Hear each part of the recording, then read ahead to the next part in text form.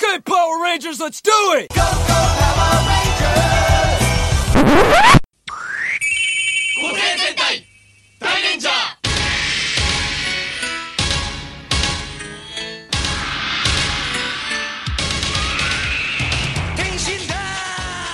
Welcome to the Super Sentai Brothers. This is episode 18 of Live and Let Dairanger, the internet's best and only podcast dedicated to Gosei Sentai Dairanger. Every week we watch an episode of the show, and we share our thoughts with you, the listener. My name is Matt J, and with me as always is my co-host and brother Dave. Dave, how you doing today? I'm doing well. How are you?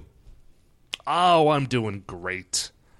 I am looking forward to watching episode 18, the Secret Byakyo-chan. Ooh, that sounds cool. Now, you know, as cool as a episode that has a lot of Koen it can be. Oh, dang. Okay. Well, okay. Did you forget just a little bit? I did. I forgot just a little bit. Okay. Well, we can't put it off forever, but we can put it off for just long enough to get through our next segment, Dave, because shining in the heavens, there are 5 stars. What is our first star of the week? So, Matt, our first star of the week is instructional videos, which I know is sort of like a weird lead-in, but follow me. So, okay, my wife, Beth, and another friend of ours, Tom, who was one of our guest hosts on our very special episode. So, if you remember back to the movie episode, if you listen to the show, and but she and Beth are doing research for a new podcast. I'm not going to say exactly what it is, but it's going to be pretty rad. We're excited about it. But as a sort of part of that research, we've been watching a lot of like instructional videos that were filmed in like the 40s, 50s, 60s. Okay, so like the sort of thing that you'd see on like a Mystery Science Theater 3000 short? Yes. But without those precisely that sort of thing. Okay. And they are amazing. Like, we could... I mean, obviously, Mystery Science Theater already did this, so we're not going to do this, but I would happily have a whole other podcast where all we did was watch instructional videos, because they're... Okay, first of all, they're hilarious. Like, a lot of them are super funny. Not like intentionally. Like intentionally? No. Or... Not intentionally, just with the sort of, like... Just so odd. Like, they're so weird to, like, a modern sensibility. Okay, like, for example... You got to give me an example here. All right. So, because right now all I'm thinking about is Fallout 3. That's not totally inaccurate, but so one of them is just called "Are You Popular?" Right? Okay. So if this was made in our like childhood, the whole thing would be about like, don't worry if you're popular, like you need to be true to yourself and like blah blah blah blah blah. Right? Like you are a special... Man, free the horses. Get your special self-esteem stone and rub it whenever you feel bad about yourself. Right. You are like a special unique snowflake and like don't worry about it. This video is like, listen, like being popular is really important. It's important out here in high school. It's going to be important in college if you get to college, and it's going to be important in your job. You want people to like you. And like, here's how you know if you're popular, and if you're not, here's how you become popular. Can you give me any tips, having seen this instructional video? Sure. Okay, so this is less accurate or less important for me, but for example, if you're a girl, don't park in cars with boys. Like, basically the advice of the video is like, don't tramp it up. Like... Oh, okay. Yeah, like, and they even say, they're like, this may seem like it will lead to popularity, Lookout Point, but it won't. Like... Basically, no one will respect you in the morning. They talk about, like, be friendly and, like, invite people over to your house and, like, throw great parties and, like, dress well. But it's wild because they're so totally, like, frank about it. You know, like, there's no pretense of, like, you know, feel good, blah, blah, blah. It's just, like, you should try and be popular. Like, that's kind of a big deal. And you should do that. Man, I've got to tell you, Dave, like, I remember in our youth, like we were talking about earlier, how everyone was a special, unique snowflake. Right, yeah. I did not make up that Free the Horses thing. That was a video that I saw. No. They used that for a couple of years, because I remember that from elementary school as well. Yeah, Free the Horses was weird. So I always remember thinking back on that and feeling sort of how blown out of proportion it was and sort of goofy. I mean, even as a kid, I thought it was goofy. Yeah. when they were telling me to feel good about myself. And maybe that's just because I have a problem and have always felt good about myself regardless of the actual circumstances. Yeah. Okay. And that's a whole different problem that I should deal with. But learning about this old video, I can see where they were going. Like, I can see how they felt they really needed to reel that back in and go the other way. Yeah. And if they ended up taking a half step too far, that's fine. That's fine. I'll free a horse or two. Right. And then some, but then like some of them are just like they're completely crazy, because they deal with things that people were like super duper concerned about, like in the 50s, but now we don't care about. Like mutually assured destruction?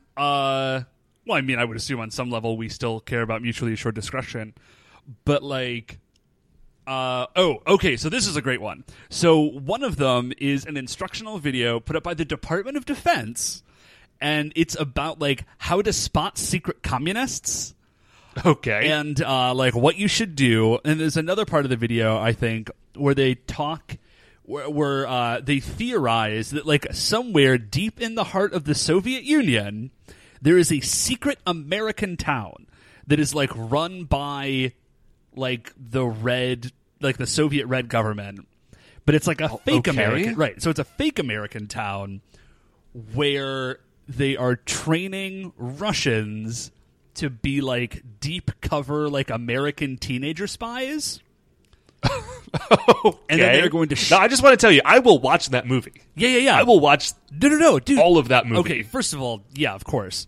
But this was put up by the Department of Defense, Matt. This was not some like kind of crackpot in Hollywood, like worried about something. This was not the John Birch Society, right? This is like a legit theory that the government had, that like the Soviets are training secret teenage spies to like infiltrate America and like destroy our freedoms. Like very specifically, like that is Soviet teen spies. Yeah. And not conquer America, not like destroy America, specifically to destroy our freedoms. And like so you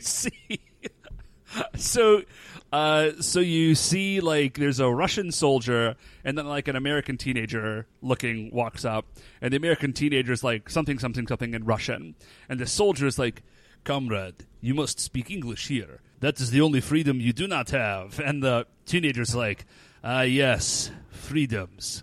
These Americans have too many freedoms." Like, wow. Right. There's one. And you know who would be the perfect person to stop these spies is Prez Rickard, the first teen president. I really thought you were going to say the Wolverines. Oh, another good option. Yeah. The best ones, the funniest ones, I think, are the ones that talk about the future. Okay. Like the far-off future of 1997? Yeah, basically.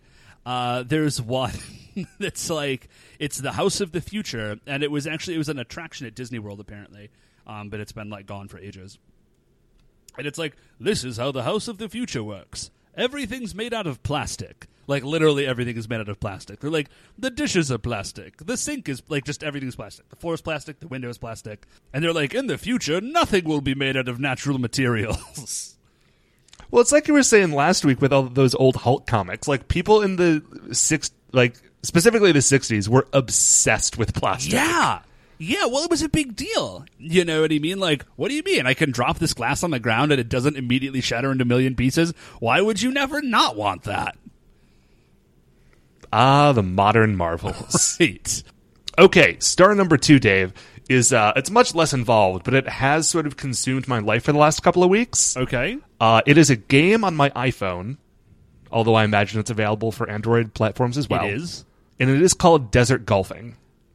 And Dave, I know you know about Desert Golfing. I do know about Desert Golfing. Because you've been playing it as well. I have. And our producer, Mark, has also been playing it. Guys, Desert Golfing, there is nothing to it. There's almost literally nothing to it. It is like a simple 2-dimensional screen, but the kick of it is, it's not like an 18-hole course that you then repeat and get better at. It is an infinite course that you never beat, and you just keep playing.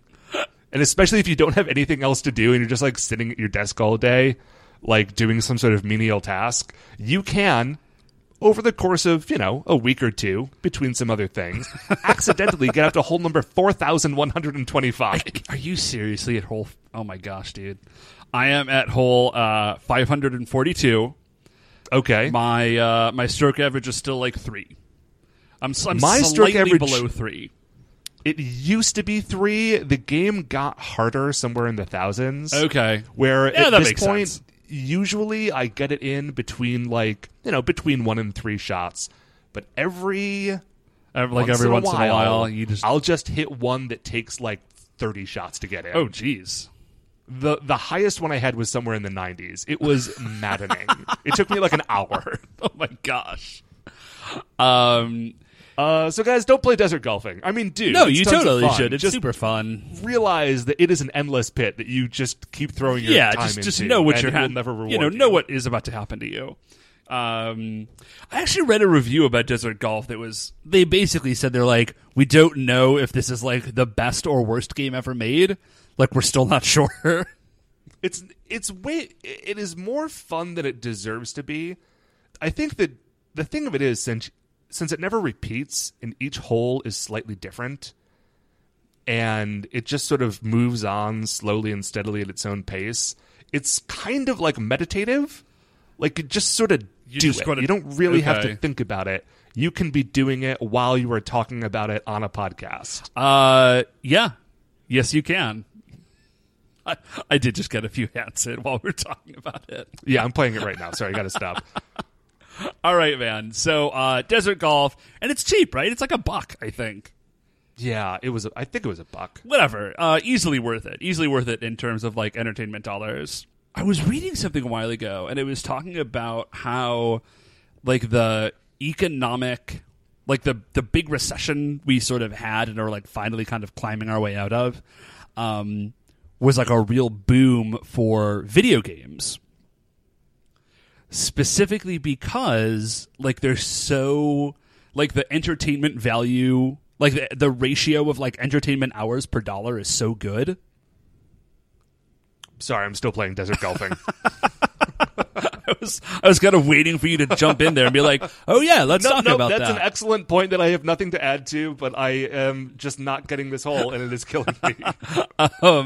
But yeah, like, movies kind of took a hit because, $10 for a movie ticket, you're out in, at the most, like, 3 hours. Whereas, you can buy Skyrim and literally spend hundreds and hundreds of hours playing Skyrim for, like, $60. I don't know. When I bought a 360 a couple of months ago, I specifically asked the clerk to not sell me a copy of Skyrim. Like, you were buying, like, was he going to try I was buying other games. Did it look and was he gearing up to try and sell you Skyrim, and you were just like, please don't? Yeah, well, I was looking at a wall of games because I was going to buy a couple of, like, cheap old used games. Yeah. And she was like, oh, have you played Skyrim? And I just said, yes. I don't want it. Take it away. Like, please. That's reasonable. So the long and short of it is, desert golf is a lot of fun. You should maybe get it or maybe not. just be aware of your vulnerabilities before you go and buy it. Right. Be responsible. Okay, so Dave, what is our third star of the week? Ooh, I'm actually really excited about this, Matt. So for Christmas, and I am sure that we will get some more mileage out of this Christmas conversation, but for Christmas, I was about to say my mom and dad, our parents, got my wife and I a tabletop or countertop grill. Okay. It's real snazzy, like, it's electric, it's very cool, but the really cool thing about it, is that having a tabletop grill allows me to make Korean barbecue at home. Ooh. Yeah. That is very exciting. Yeah. Exciting and a little bit dangerous. It's been a magical, wonderful journey, Matt. Delicious Korean barbecue aside, Matt, what is our fourth star? Okay, Dave, our fourth star is actually a follow-up of something we talked about last week. Right on. If you will recall, there was a particular issue of the Fantastic Four that I was reading. Mm-hmm. Another 360 some odd. Whatever. I had it at one point, and now I've forgotten again. Okay. Anyway, It was one of the issues that was a crossover issue with the Infinity War event. Okay. And so, because I have always wondered what the events surrounding that issue were, All right. I went back and I read all of the Infinity War. And Dave, I've got one piece of advice for you. Wow. Don't read the Infinity War. No, dude, Infinity don't War read was it? terrible. Really? Okay. Yeah. The Infinity War is like a reunion tour of the Infinity Gauntlet. It's like, hey, do you remember all this stuff from this thing that you liked a few years ago? Well, it's back, and now it's bigger. And also, the Magus has a top knot. Dude. The Magus. I don't know if his 90s top knot was better or worse than his 70s fro, but the Magus is weird. There's just a lot of weird stuff that happens in this crossover that I'm not going to take the time to get into. There are a bunch of doppelgangers of the heroes, and that's beautiful if for no other reason than it provides really great screen captures of like weird villainous 90s, like super 90s versions of those comic book characters. Like I put the cover up of that one Fantastic Four issue on our Twitter feed last week, and it's just like the X-Men if the X-Men costumes were covered in spikes. Just spikes all over the place. Just all sorts of spikes. So if you want to see like weird demon versions of your favorite 90s characters covered in spikes, read the Infinity War. Is there If you anybody really- who doesn't want that? You know, I'm sure there is. I don't know if they're listening to this. I was going to say, I but- feel like if you're listening to this podcast, you're probably pretty down to see your favorite 90s characters covered in spikes. But yeah, I guess I'm just glad that Excalibur did not make its way into that crossover, because the old Phoenix costume is already covered in spikes, and I have no idea what they would have done. It would have been like the dude. Spike Singularity. Oh, you're talking about the Rachel's one? The Rachel Summers Phoenix, yeah. I don't even know how she Her, gets like, around. hound costume. Yeah, it is. It's like all spikes all the time. Anyway, Sorry, man. I'm just like, I'm thinking back to like, I'm just remembering a lot of 90s stuff in comics now. Like, I'm just thinking about Shatterstar. The names, some of the names were the best. Shatterstar. Like, it's just such a good name. what's better than one sword? Two swords. What's better than two swords? Two swords that each have two blades. Right. You need to be, it's like a special kind of genius to think of that sort of thing. You know, like a whole decade where nobody had feet because Rob Liefeld was trying all the comics. Dude, he used up all his ink on pouches. He didn't have time to do feet. There was a I saw a video once, and it was Stan Lee like interviewing or talking with Rob Liefeld, and Stan Lee basically just says, "Yeah, whenever I think of you, I just think of like the spikes and pouches guy. Like that's how I think of you." And Rob Liefeld kind of doesn't know what to do with make a it. character in that video? They might. I think they do, and his name is literally like it's like Spike Man or something weird. It's just like it's like think the he's most got a camera Liefeldian. for a head, Oh doesn't he? no, that's a different video with Rob Liefeld and Spike Lee, where he turned Spike Lee into a superhero who is definitely that one has, was like, probably Spike Man. yeah, dude. Sorry, go ahead. Listen, you gotta love the Rob. Dude, no. But, Hey, listen. He's rad because you know what? He is, I didn't find this out until later, he's like completely self-taught. Like he has like zero formal training. He's literally just a giant comics nerd who like drew and drew and drew until he got good enough to actually start drawing comics. So like he's actually, my understanding is he's actually like a pretty cool guy. And he just can't draw feet, but you know, whatever. Dude, he can't draw feet, but he can draw readers. Like, Good point. that dude wow, that was well makes said. money. Well said, Matt. Like, if there is one thing that guy can make, it is fat stacks of cash. Oh, sorry. The hero's name was Overkill, Matt. Overkill. Of course it is. Yeah. Why wouldn't it be? His name is Overkill. He has like an antenna on the side of his head. He has gigantic shoulder pads for no reason, and he is padded covered in shoulders. spikes. And he's got like a chain not for a belt. There's a bunch of other stuff happening. I'm not totally It's just sure. the purest avatar of something. I'm not sure of what, But of something. but whatever it is, it's rad. it is extreme, I think, specifically. Okay, so all right, Matt. that is our 4-star of the week. Dave, what is our 5th star of the week? Okay, Matt, so this is sort of a star / black hole. I still haven't taken down my Christmas decorations. Oh, dude, neither have I. Okay, well, that makes me feel better. That it's not just me. I have. Here is what I have done to take down my Christmas decorations. I have pulled the wreath off of my front door, and then I put it on the table next to my mail. I think our wreath is still up. I'm not sure. I would have to go look. I've got a real tree, and it's still up. And the step that I have taken to getting rid of the tree is that I have stopped watering it so that I will have to get rid of it. Oh, dude. So we had a real tree last year, and, we left it too long, like you do. Like you specifically do, apparently. And Oh, sure. I was like... Hey, I'm not proud. I was like, as soon as I take this thing out of the house, it's going to shed needles everywhere. It's going to be a giant pain. I know it's in the living room, which is the same room my fireplace is in, and I'll just burn it, by piece by piece. Because don't do that. That's a terrible plan because pine trees are what you make pitch out of, which I knew but just did not connect. I got all this dynamite sitting around. I don't want to throw it away. Oh, dude. Yeah. Trees go up terrifyingly fast.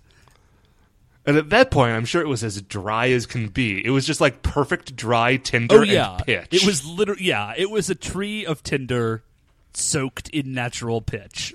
It was maybe the most dangerous thing I've ever done in my house. And we got through maybe a third of it, and we realized we can't do this. This is a terrible plan. And then so we stopped. So the house is still standing, which is great. But this year... Okay, yeah, so I got to take him down. It's got to be this weekend. Yeah, it has to be. Okay, so we have put this off long enough, Dave. The 5 stars are over. Let's see what Ko has been up to in episode 18, The Secret Byako-chan. Okay. We will be back in a minute. We're doing this for you Please guys. enjoy this episode. We're doing this for you. 1, 2, 3, go! Okay, welcome back. We have just finished watching episode 18 of Gosei Sentai Dairanger. Dave, what did we just see? Basically, Ko continues to be awful, and then the Rangers are sort of awful back, and then they fight the 3 Hell Priestesses again, but then they get things worked out, but Ko is still awful. Yeah, That seems like I a think pretty that's just fair about assessment, it. right? There's really no one who is truly good in this episode. Yeah, the whole thing is really everybody is, sort of reprehensible. Even Daigo, our usual rock, was right alongside everyone else. So, okay, let's just get into this. We start off with Ko. Ko, little kid form, not Kiba Ranger. And he is just sort of running around, very excited about the fact that he is now the Kiba Ranger. Yeah. He's very reasonably so. He gets a grown-up body sure. and blah, blah, blah, blah, blah. This is really this is a big win for Ko. Oh, it's a dream come true. Yeah. But it's Ko's dream. It's everyone else's nightmare. So Yeah. here's what happens next. Okay. Ko transforms. Right. He pulls the sword out of his windbreaker, which is somehow able to conceal it. Dude, I which have no don't idea. understand. That sword's the size of his torso. I don't know where he's stashing the thing, but... Yeah. I mean, it's a magic sword, so I guess that's it, but it, normal physics-wise, it does not make any sense. Dude, but I there guess.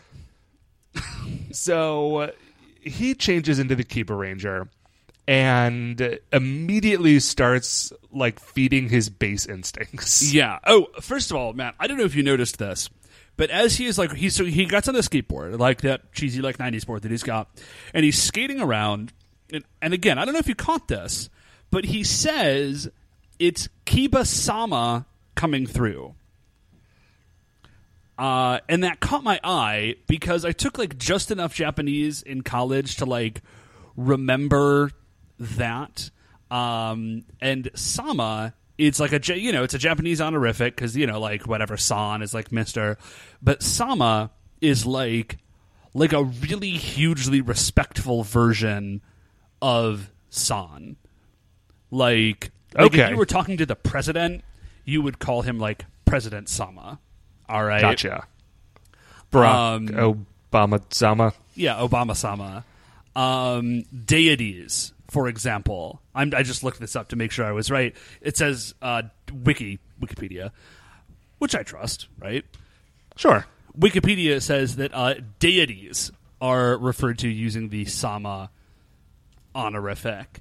And then it says, and I quote, when used to refer to oneself, Sama expresses extreme arrogance. Okay, so Ko immediately gives himself the Sama honorific. Rides around on a skateboard. And listen, I like watching superheroes ride around town on a skateboard. I am Everybody does. into that. Yeah. Like, Ko, other than his actual character and all the terrible things he does, like, all of the trappings of Ko are awesome. I cannot stress that enough, how much I want to like this kid. So what you say is you like everything about Ko except Ko. Right. Yeah, that makes a lot of sense. So, Matt, what is the first thing, Matt, that the Kiba Ranger does with his Kiryoku powers?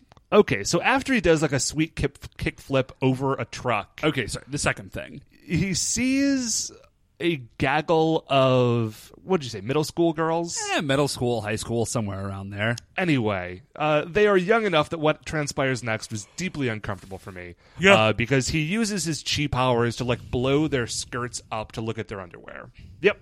He does it. He does it first thing. Yeah, that's... Yeah. Way to keep it classy, Ko. Dude. And again, this is like a kid's show. And he just starts laughing, and then he leaves. Yeah, he he's leaves just and he goes to a baseball game. This is awesome. Well, that's But right. not to watch a baseball game, not to play a baseball game. He goes specifically to ruin a baseball game. Yeah, like 4 other people. Like, they're just hanging out playing baseball. Kiba Ranger shows up and uses his Kiryoku powers to, like, move the ball around and, like, steal it from people. Yeah, like he grabs the ball from midair, and then he, like, flicks it towards the catcher and knocks the catcher backwards through the chain link fence. Yeah. Which can't have been pleasant. No, it can't have been, and is probably, like, really dangerous, and that guy's probably injured now. Thankfully, Byakko, the sword, also has some, like, Kiryoku Huju going on, and is able to, like, shut Ko down a little bit. What does he do? He, like, launches the baseball back at Ko. Yeah, he grabs the baseball and hurt. throws it back at Ko, which knocks him from the baseball field into an amphitheater. So either that's a weird cut or he gets hit really hard. I would like to believe that he just gets hit really hard. I think that would be great. I'm happy with that scenario. Right. I think that's the end of that scene, right? Basically, Ko shows up, has superpowers, and is totally awful.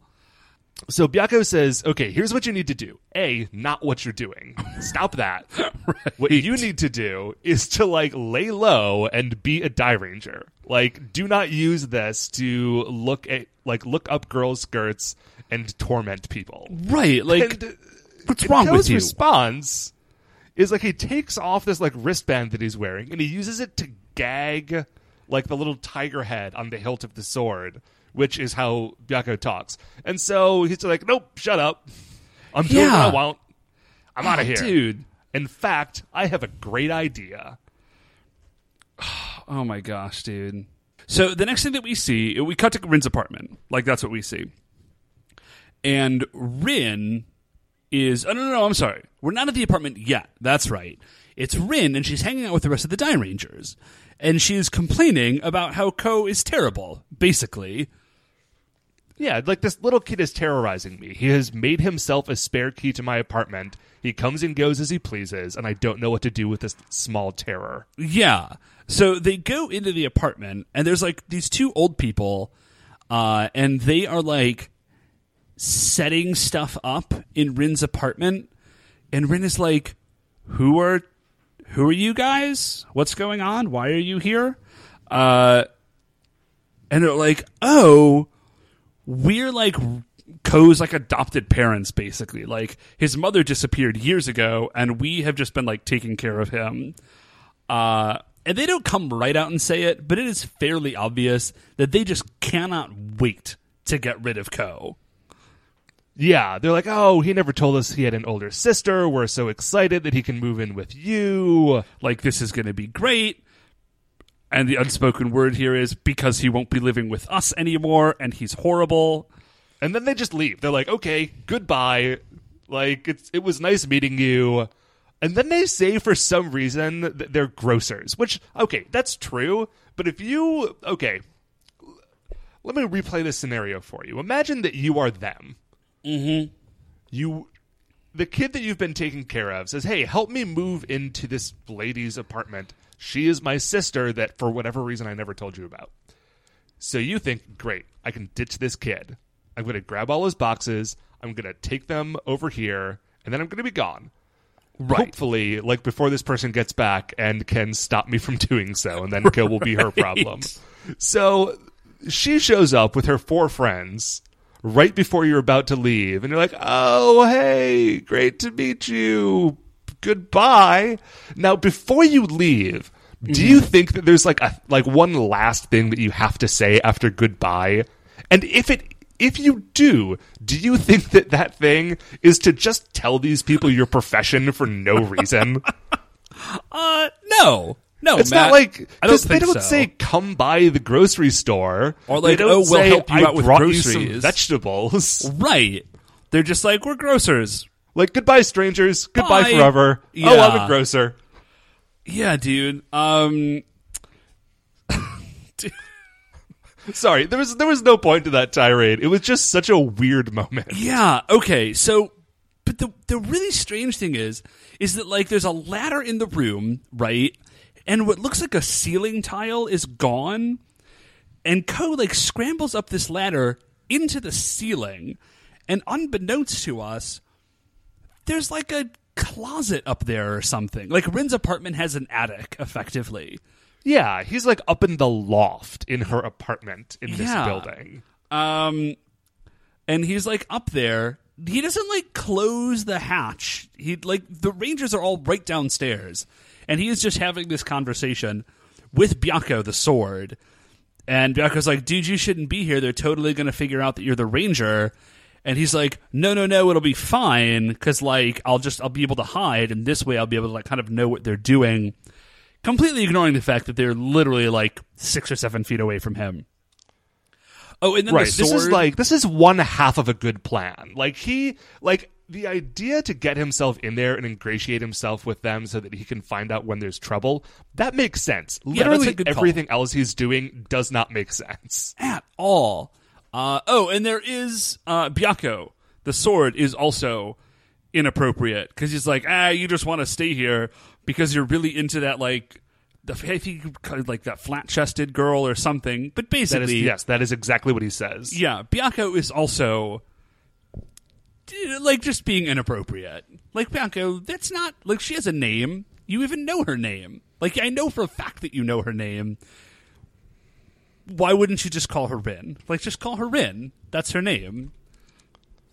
I'm choosing to believe that Ko has rubbed off on him, that their cheese have merged, and that, like, you know, Ko got the benefit of Byakko's, like, magic tiger powers, and Byakko has the benefit of Ko's, like, terrible, just everything. Dude, I guess. Sounds like kind of a bum deer for Byakko, but... Hey, you know, he's a talking sword. Whatever. You can only feel so bad for him. Yeah, I suppose so. Just a very... Dude, I don't even know.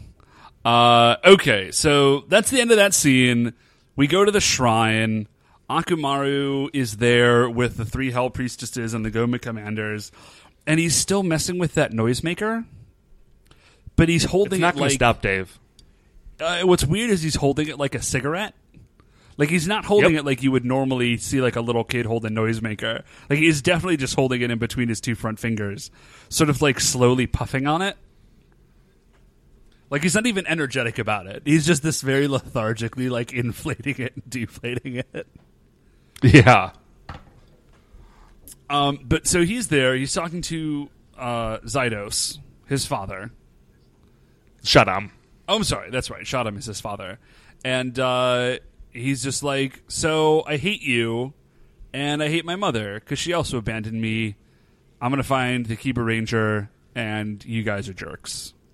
Screw all of you. I'm going to go find the Kiba Ranger. And he also says that the reason he wants to find the Kiba Ranger is to, like, turn him to the Goma. And so he claims to have done some research. I don't know where he did this research, but he turns to the three priestesses and says, according to my research, the Kiba Ranger will be a 10-year-old boy with a tiger, like, scar mark brand on his arm. So go find someone who matches that description. Which is like a really... I mean, it's specific, but very difficult, I think, to probably check for.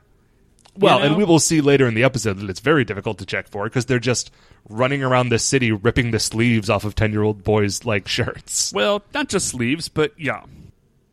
Okay, it actually is at this point that I start to feel a little bit bad for Akamaru, because everything he's doing is like, it's super duper classic, like I just want someone to pay attention to me and like care about me, sort of like little kid stuff. And like, even though he's a Goma, like his motivation is completely transparent.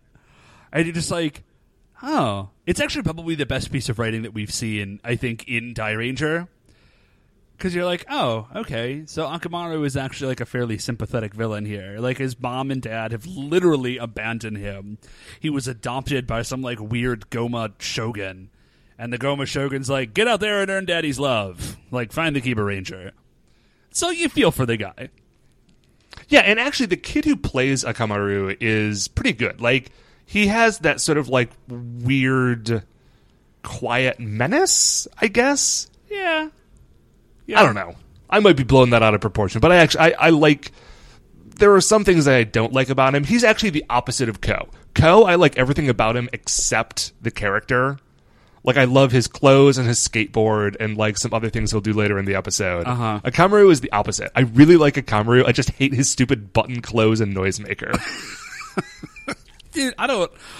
Why? Why buttons? Like, I just don't understand it. Like, who was Dude, looking it was at like it? 17 episodes in. They'd already used up the rest of the costume budget. I'm sure I they guess. just like had a drawer full of buttons and we're like, well, we got to do something. We have to make a costume for this kid. Right, okay, Akamaru's button guy. That's your thing, your button guy. Okay, so we're basically done with them for now. We go back and we see Rin, and he's like kind of bouncing off the wall. Or not Rin, Ko. We see Ko, who is bouncing off the walls in Rin's apartment, and he's like real jazzed about it, though. He's like, this is great. I'm super excited to be living with you. Those people, like, they let me live there, but they always treated me like I was a nuisance. And I was like... Which is understandable. Yeah, because you're awful, Ko. Because you're like a terrible child. These kindly grocers have been taking care of you, and I'm sure that you've been tormenting them. Yeah, like, there's just no way that you haven't been totally awful to them. So, understandable. But he and Rin are having a talk. They're drinking some juice. And she says, she's like, I've decided, like, you can live here, like, it's cool, blah, blah, blah. And then the phone rings. Rin picks it up, and she's like, oh, yeah, totally, Ko's here. Do you want to talk to him? And Ko picks up the phone, and remember when we said that everybody in this episode is, like, morally detestable? Here it comes, guys. Yeah, so Ko remember picks how up the Shoji phone. always used to be our, like, touchstone for terrible human being in these episodes? But for the last few, he's really, like, stepped up his game and become a good person. Yeah, that's gone now. So Ko picks up the phone, and he hears someone on the other line say, Ko? Like, it's me. It's your mom. I'm back. Yeah. Like, what he I've just thinks. come into the Tokyo station. Can you come and pick me up? And then we cut to the person on the other end of the line standing in a phone booth, and it's Shoji doing like a really bad voice. Like, Yeah. I feel bad for Go in this situation because they're being remarkably cruel, but like, Yeah, it's really... there is no way that this plan should have worked. Yeah, no, it should not have, except for the fact that, I mean, okay, listen, how would his mother know? I mean, he's a that he was 10-year-old boy Right, who he's a kid. is excited to maybe be reunited with his mother. Yeah. So he leaves, and Rin's just like, oh, thank goodness that... Oh, the other Rangers, by the way, are hiding in the closet. And they come out, and Rin's just like, oh my gosh, guys, this is so awesome. Let's get all of his stuff out of here and, like, dump him back at the grocer's so we don't have to deal with this kid anymore. And then... And Ryu has a moment of like, is this cool to be like totally abusing this child's like broken family situation? yeah, but he's like the only... Not even Daigo, Matt. And even he doesn't put up much of a fight. Rin says like, oh yeah, it's cool. Let's get rid of this brat. And he's just like, well, okay. No, but he keeps feeling bad about it. Because we see in the next scene that he's still sort of like, I don't know if this is a good idea. And and that, Kazu? the rest of the Rangers have made him sit in the back of the truck. That's true. So Kazu is wearing a fly set of pants, dude. Oh, the plaid pants? Yeah, man. He has just got some like real intense checked plaid pants. Dude, he also has got this really great like brown pleather vest. The brown pleather vest. Like, I would never wear those pants, but they are pretty cool. So the next bit, like, basically they succeed. They get all of Ko's stuff out. They throw it in a truck. They're driving back to, I don't know, just like throw it on the lawn of these grocers. Like, I don't know what their that's the plan thing is they don't say where they're taking it. So theoretically, they're taking it back to the grocers, but they don't know. Like, they never got those person's name or where they worked. Are they just going to drive around looking for groceries? Right. Like, those people are selling carrots. Let's just drop off this kid's stuff here. It'll all work out. Dude, I guess. So, yeah. So they're just driving along, and then they see... Who's driving? I think it's Shoji's driving, right? No. Because remember, Shoji was out at the phone booth making that's right. call. And Rin actually stays back at the apartment. So it's the other three guys. It's Ryu, Daigo, and Kazu. So they have to break very suddenly because, for reasons that will make sense in a second, but are very strange in the moment, there are a bunch of, like, young boys running down the street in their underwear. Yeah, a lot of uncomfortable moments in this episode. This is weird, man. Chasing after them, and this is not going a bad direction, but chasing after them is Shoji. Who flags down the guys in the truck. Cool. He's cool, though. This is fine. Yeah. He flags down the guys in the truck. He's like, hey, we've got a problem. Yeah. Like, the Goma are over there, and I don't know why, but they are tearing the clothes off of children. Like, young boys. And what we see, and then we shoot over to the Goma, and we see they are just, like, tearing the clothes off of these 12-year-old boys because they're looking for the tiger. Like, the tiger mark on... that they know is on the Keeper Ranger's shoulder, or his arm, or whatever. Yeah, and they are not having any luck because it's sort of an impossible thing to look for, or nearly impossible. Right, would do. I mean, like, how many millions of people live in Tokyo? Yeah, and most of them have arms, so... Right, the vast majority, I would imagine, have arms. And so it's the 4 Dow Rangers, and they get on the radio and call Rin and say, hey, we got Goma problem, come meet us. So we cut back to Rin's apartment, and she runs out the front door only to encounter Ko. Right, who is standing there just like crying, and he sees Rin, and like now he pieces it together. Like now he figures out what she did, and he just like runs up, and he's just like, you are awful, like you're the worst. How could you do that to me? Like I thought we were friends. Yeah, and then basically, the really remarkable thing here is that Rin does not immediately say, like, hey, I'm sorry, that was a bit much. Like, can I talk to you in a few minutes? I really have to go do a thing. What Rin says is, it's because you had to leave. Yeah, she's like, no, you still gotta go. Like, I'm feel bad that I tricked you, maybe, but you totally cannot stay here. Anyway, so he drops his skateboard and runs away. Right. And then when she sees him run away, finally Rin, I don't know, is human. and, like, runs after him. So she is chasing Ko, and they run into one of the Goma, which is weird because I thought that they were all off fighting the other 4 Rangers, but apparently this one sort of wandered away. Oh, Matt, it is key to note that they run into her in a park. It's a big park. There's a lot of open spaces. They are very definitely in a park. That'll be important later. Go ahead. So she grabs, the Goma priestess, grabs Ko, tears off his sleeve, and sees that Ko does in fact have this brand in the shape of a tiger. Yeah. And we cut immediately to like a sepia tone flashback. Yeah, okay. This is where things get really strange. So you see what we are told effectively is like a young Ko, and his mother is there. And I don't remember exactly what she says, but she says something like, Ko, like, this is the way it has to be, or like, this is how I have to do things. Like, if you have to hate anyone, hate mama.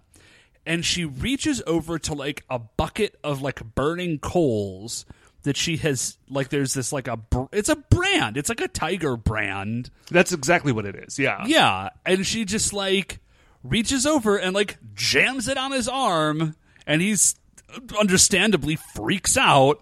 And then she's just like, I'm so sorry, and like hugs him, but does not take the brand off of his arm. Yeah. Well, I mean, you got to leave it on there long enough to get a good mark. Yeah, man. I mean, and this is not like a little guy. Like, this is not a little thing. This is like a kung fu style. Yeah, it's at least 3-4 inches long. Yeah, dude. I mean, something. Yeah, like from Kung Fu with David Carradine. Yeah, like it's got to lift up the pot at the end, and it's got the tiger on the one side, and the dragon on the other. I might be misremembering what they are. It might be a phoenix or a dragon.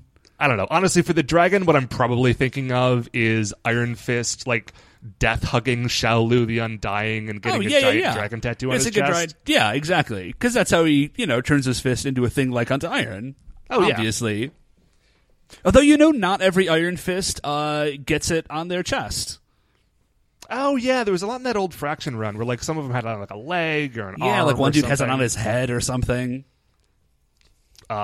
Dude, that Fraction Iron Fist run was fantastic. Dude, everything Fraction writes is kind of gold, Like, I haven't read anything that he's written that I didn't like. So, and I like Iron Fist to begin with. So it's like, it's like two great tastes that taste great together. That's exactly what it was. Yeah. Okay, so anyways, what the point is that Sho has this, like, tiger brand on his arm that his mother felt it was like super important for him to have. We don't know why. Well, I know why. Okay, you know why.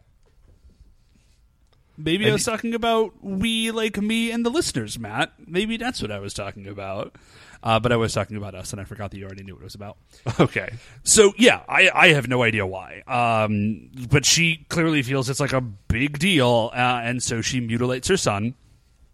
Just a little bit, but yeah. Yeah, maybe this is why Ko has, like, a problem with authority figures. This could have something to do with it. Because everyone in his life has always been remarkably cruel to him. Okay. So we know that it is, it's Ko, he's the Kiba Ranger, he's got the brand, it flashes back to the present. The Goma, I think it's the earring priestess. He's like, aha, I found you, you're the Kiba Ranger. Which is really an amazing stroke of luck on her part. Yeah. And so, but her luck, though, immediately ends because Rin is right behind him. Right. And so Rin jumps in. She doesn't notice. She doesn't see the tattoo. Or not the tattoo, the brand. So she doesn't see the brand. She's just like, oh, it's Ko. That's the monster. I'm going to save Ko. So she aura changes and starts fighting. And Ko books it. Like, he's just out. Yeah, he runs away like a little boy, not like someone who has the power to transform into a superhero. Yeah. So and again, at this point, like, the whole fight is sort of rejoined. Somehow, in another sort of weird editing moment / teleportation feat, all of the Goma are fighting all 5 of the Rangers again. Okay, but wait, just a minute. There's something I want to point out real quickly. Remember how you said it was like really important that they were all in like a giant park? Yeah. And all you could see was like trees and like big patches of grass. Like one of them gets hit off screen and falls into a quarry. So the fight is just back at a quarry. Like there wasn't even a quarry visible. We could see the whole surroundings. It was just a big field of grass with like intermittent trees. They run less than 10 seconds and they're in a quarry. It's almost like they're not even trying anymore. They're not. There's not an explanation. They didn't like bother to set the scene up so you would end up in a quarry. They were just like, it's fighting time now. Quarry shots. And that's where they are. They're just in a quarry again. But Ko goes there first. Like, Ko, when he runs away, he runs into the quarry. And then Akamaru, like, drives or rides, I guess, by him in, like, his rickshaw thing. Yeah, and they sort of stare each other down for a second, but Akamaru doesn't really stop. Yeah, that's because it. he doesn't know that that's the Kiba Ranger. Yeah, exactly. And Ko is It's running just away from the fight mystified. He anyway, has no so idea he's what's like, well, happening. here's clearly a bad person. I don't want to engage with him, so I'm just going to sort of stand here for a second. And as soon as he leaves, Byakuya is like, kid, what are you doing? Like, you are the 6th Dairanger, and they are all fighting. That was an enemy. Like, you need to do a thing? Maybe? Please? Yeah. Please. I'm begging you. And Ko is basically like, no, man. No, like, this is really... No, I am straight terrified. Yeah, this is awful. And then Byakuya is like, aren't you a man? Like, be a man. And the answer is, Byakuya, no, he's not a man. He's a 10-year-old child. Maybe if you wanted a man, you should have sent telepathic messages to a man instead of a 10-year-old boy. Right. Like, you can't pin this entirely on Ko. Like, Yeah, he's terrible, but he is actually a child. Yeah, this one thing is actually not his fault. Okay. But basically, Byakuya, like, keeps going back, and he's just like, dude, you gotta do it, you gotta help. And then he plays what seems to be his trump card. He's just like, dude, Rin is in trouble, and I know you're super into her. And then Ko is like, okay, yes, I will save Rin. And then he turns into the Kiba Ranger. Which is great. It's, and he sort of does a little flippy thing and says, aha. Well, he doesn't actually say it. Byakuya says it because if you remember, he's still doing all the talking. Yeah. So they don't hear his weird little kid voice Yeah. coming out of his adult body because that would just be a very creepy moment. Right. But, dude, Byakuya talks some hella trash. He is just like, it's time for me to go on a rampage. Like, it's over. You guys are done. And then one of the priestesses is like, okay, yeah, I'll go fight you. And she jumps up there and just kicks him around for a second.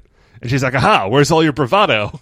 And Ko says to Byakuya, like, dude, I don't really know what to do here. what Like, I I do am here." not a kung fu master. I have superpowers, but I don't actually know what I'm doing. Like, Yeah. he gets a couple of hits in. They fight for a second, but, like, he's not doing very well. Right. Thankfully, though, Byakuya was like, no, listen, like, I got this. Just, like, basically, like, hold on to me and I will drag you around, and that's how we'll fight. And that's basically what they do. There is one weird moment. So, the Goma, remember the Goma, they're like Lady Goma, they're priestesses. And so she has, like, Goma breasts, basically. And in the course of the fight, this is not the surprising part, that the Kiba Ranger, like, grabs her. Gropes her. Yeah. Here's the weird part, is he's, like, flustered and apologizes. He's, like, she is clearly offended, and he's just like, oh my gosh, oh, I'm so sorry. How could I? Right. Like, how rude of me. What? It's just like, dude, what? Like, all last week, we watched you do this to your teammate with no remorse. Yeah, like, nothing. Giggling Like, giggles. afterwards. Right. Like the impish glee of a naughty child. You're like, ha ha ha ha ha. And like, you're fighting a Goma, presumably to the death, and you accidentally grope her, and you apologize to the Goma. I don't Kid's got issues, man. He's got priority clearly. issues. Okay, so that does happen. The fight continues. And then the most glorious special attack we've seen in the entirety of Gosei Sentai Dairanger happens. Okay, here's the deal. Remember earlier when I was talking about how much I love everything that Ko does except for when he is, except for all of the things he does as Ko. Like, all of the trappings of Ko are amazing, and this is the best one yet, and it might be my favorite moment in all of the 18 episodes plus movie that we've done so far. Because Ko's special attack... He has, he can, control sound, I guess, which is related to, the tiger roaring or something.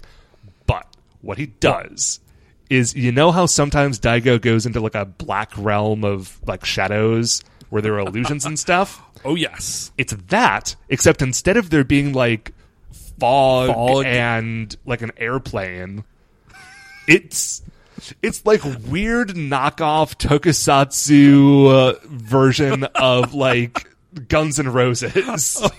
It's like a Japanese glam metal band. They're just singing about how amazing the Kiba Ranger is and just rock it out.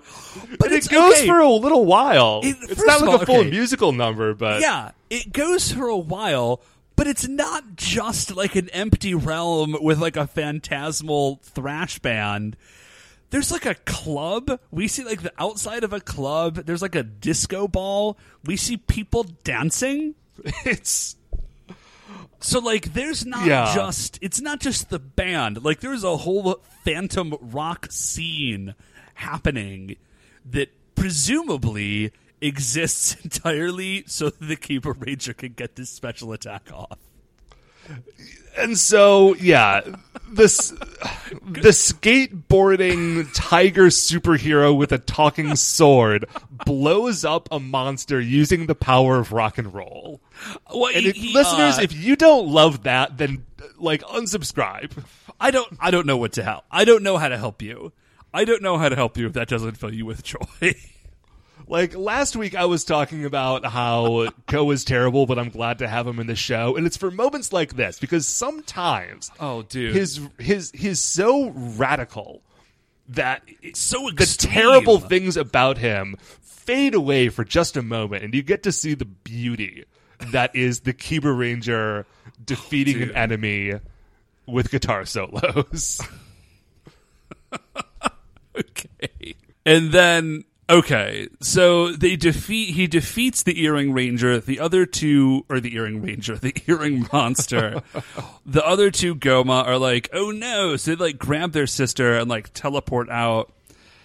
Kiba Ranger leaves, you don't really see it, but then the other Rangers are oh yeah, the Kiba Ranger, that's just what you'd expect from him, that was rad. Which guys, you've seen him all time. You've seen him one time, and the one time you did see him, he spazzed out for a minute and then sort of helped you win a fight.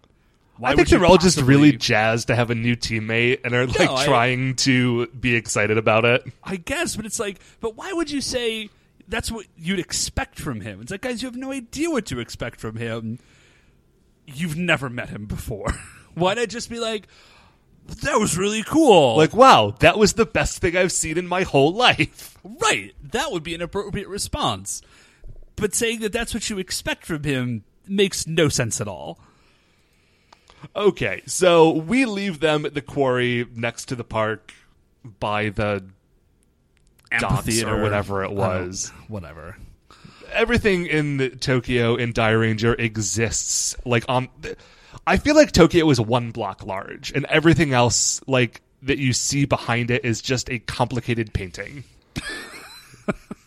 that they have devised to make it look like they live in a larger space, because there's nothing else that makes sense. All right, so we flash back. We're at the shrine. We see the 3 priestesses. They're talking to Akamaru. The Earring Priestess is trying to get out that she knows who the kid is. But she's clearly messed up. She's bleeding from the head and everything, and she collapses before she gets the information out. And it's not clear if she passed out or I'm pretty sure she's dead. Kiba Ranger killed her. I don't know. But it doesn't look good for her. I can say that. No, like much. she's got blood all over her face. I don't think we see her again. Yeah, which is a little bit like, I know that we've killed Goma before, but it's always been with like a giant sword that like Daironno uses. There's like a flash of light and like phantasmal like cherry petals like fluttering around. Well, and they're also not usually being held by their sisters and in their human form. It's a little weird. It is. So I think the Earring Priestess is dead. Fairly sure about that. Akamaru, like, he gets enough information that he has like a little flashback to when he rode by Ko in his like rickshaw, and he's like, "Oh, that's the guy! Like, that's the Kiba Ranger." And then in a moment that I'm sure is supposed to be traumatic, but just ends up looking really silly, he bends his noisemaker in half. But it's paper, so like it's not brittle. Yeah, it doesn't so like it doesn't snap in two. He's just like, and then he just ruins his toy. Like, that's it. I'll get you. Bloop. But nothing happens. It's fine. That, by the way, is the sound effect that like thin cardboard makes when it bends. And then the very last scene of this episode, Down by the waterfront on a bridge, we see Rin and Ko, and he's like, having what is seeming to be a tender moment. yeah. Rin's like, listen, I'm sorry. You can stay, like, we'll be friends, and like, blah, blah, blah. And very specifically, she's like, listen, you can stay basically on the condition that you stop groping me. Yeah, like, you have to stop grabbing my breasts, okay? yeah, you can't boy. do that, child. And Ko is like, all right, sounds good, Rin. Like, this is going to be great. He starts doing a little dance and like running around her in circles. And so, yeah, he runs around her in circles and then, like, reaches down and, like, flips her skirt up. And you don't actually see it. Like, I don't think you get, like, a shot of that. But that is very clearly what he has done. And she's like, Ko, like, what the heck, man? Like, we just talked about this. We literally just talked about this. And he's like, all I said was that I wasn't going to grab your boobs anymore. Peace. I'm Yeah. out. And then he's just out. Like, he jumps on the skateboard and leaves. And that's it. That's the last thing we see. So in case you thought that by the end of this episode, Ko was going to, like, reform and be a good person. Nope. He's still terrible.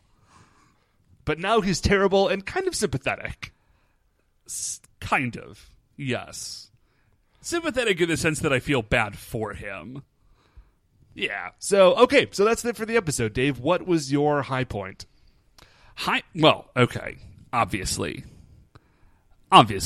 like, thrash metal band attack. It was the best. That might be the high point of the show so far. It was glorious.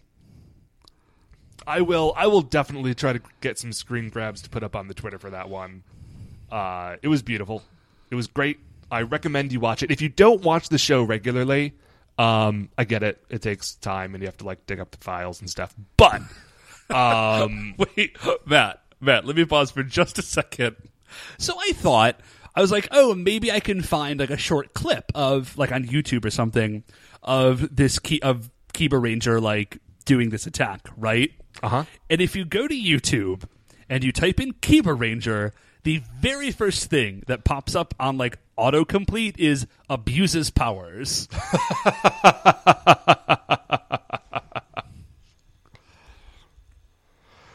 well, there you go. YouTube knows what's up. Yeah, YouTube knows what's up. That's beautiful. Yeah, Okay. it was pretty amazing. Am I going to manage to have a different high point than that? I don't know, man. That's a pretty high point. It's as high as they come. Yeah. Okay, no, that was my high point. Absolutely. Fair enough. We will get back to diversifying that in future episodes, but I can't let that one pass me by. What was your low point? Low point? You know, the easy fruit is that Ko continues to be awful, but I'm not going to say that. I think my low point is seeing, like, the frail human form of the Earring Priestess die in the hands of her beloved sisters. Yeah, that makes a lot of sense. That's a weird moment. That was a weird moment. Did not seem appropriate for a children's show. Oh, you know what? I will throw in a separate high point. Okay. And it's sort of the same as one of mine from last week, is that the physical acting of the guy in the Kiba Ranger suit continues to be really spot on. Like, in the moments that is totally where true. he is, like, being dragged around by the sword, and, like, it's very is a obvious really that good the moment. sword is fighting and he's just holding it. Like, he just does a really excellent job with it. I was very impressed. No, that was really cool. My low point, then, is going to be... I'm just looking through my notes. We don't see Kaku in this episode at all, right? We do not. But you know that Kaku has to know who Ko is. Yeah, he's got to. I mean, right? I feel like he does. Like, he has, like, video recordings of everything that happens in town. He has, like, a special line to Grandpa who set up the thing with the Byakko Shingirkenberger? How was that again? Remember. The sword. Byakko. Like, you know that if he doesn't know off the top of his head, he could figure it out really easily. Yeah. But they just never check. And I might be wrong. Maybe he doesn't know. Maybe Kyo is, like, weirdly canny. Because I remember that, like, this deception goes on for a while, where they know Ko and they know the White Ranger, but they don't know that they're the same person. Okay. But yeah, it just seems as though Kaku could have cleared this up really quickly. So, high points, low points, all sorts of stuff. Matt, anything else to say about this episode? Not really. I think that is going to do it for another episode of Live and Let Die Ranger. Right on. Before we finish up here, I'd just like to remind you all that you can email the show at supersentaibrothers@gmail.com. If you want to get any updates on future episodes or see screenshots that I pull from the episodes for the particular things we're talking about, we're on Twitter at Super Sentai Bros. If you like the show, please remember that shining in the iTunes review section, there are 5 stars. Rate, review, subscribe on iTunes. It helps people find the show. If you have been doing that, thanks a lot. I really appreciate all the people who have reviewed the show and retweet when I set stuff out. Absolutely, guys. It's totally rad to do that. We do appreciate it quite a bit. You guys are the best. Yep. Once again, we are the Super Sentai Brothers. I'm Matt. I'm Dave. And we'll see you next week. Yeah!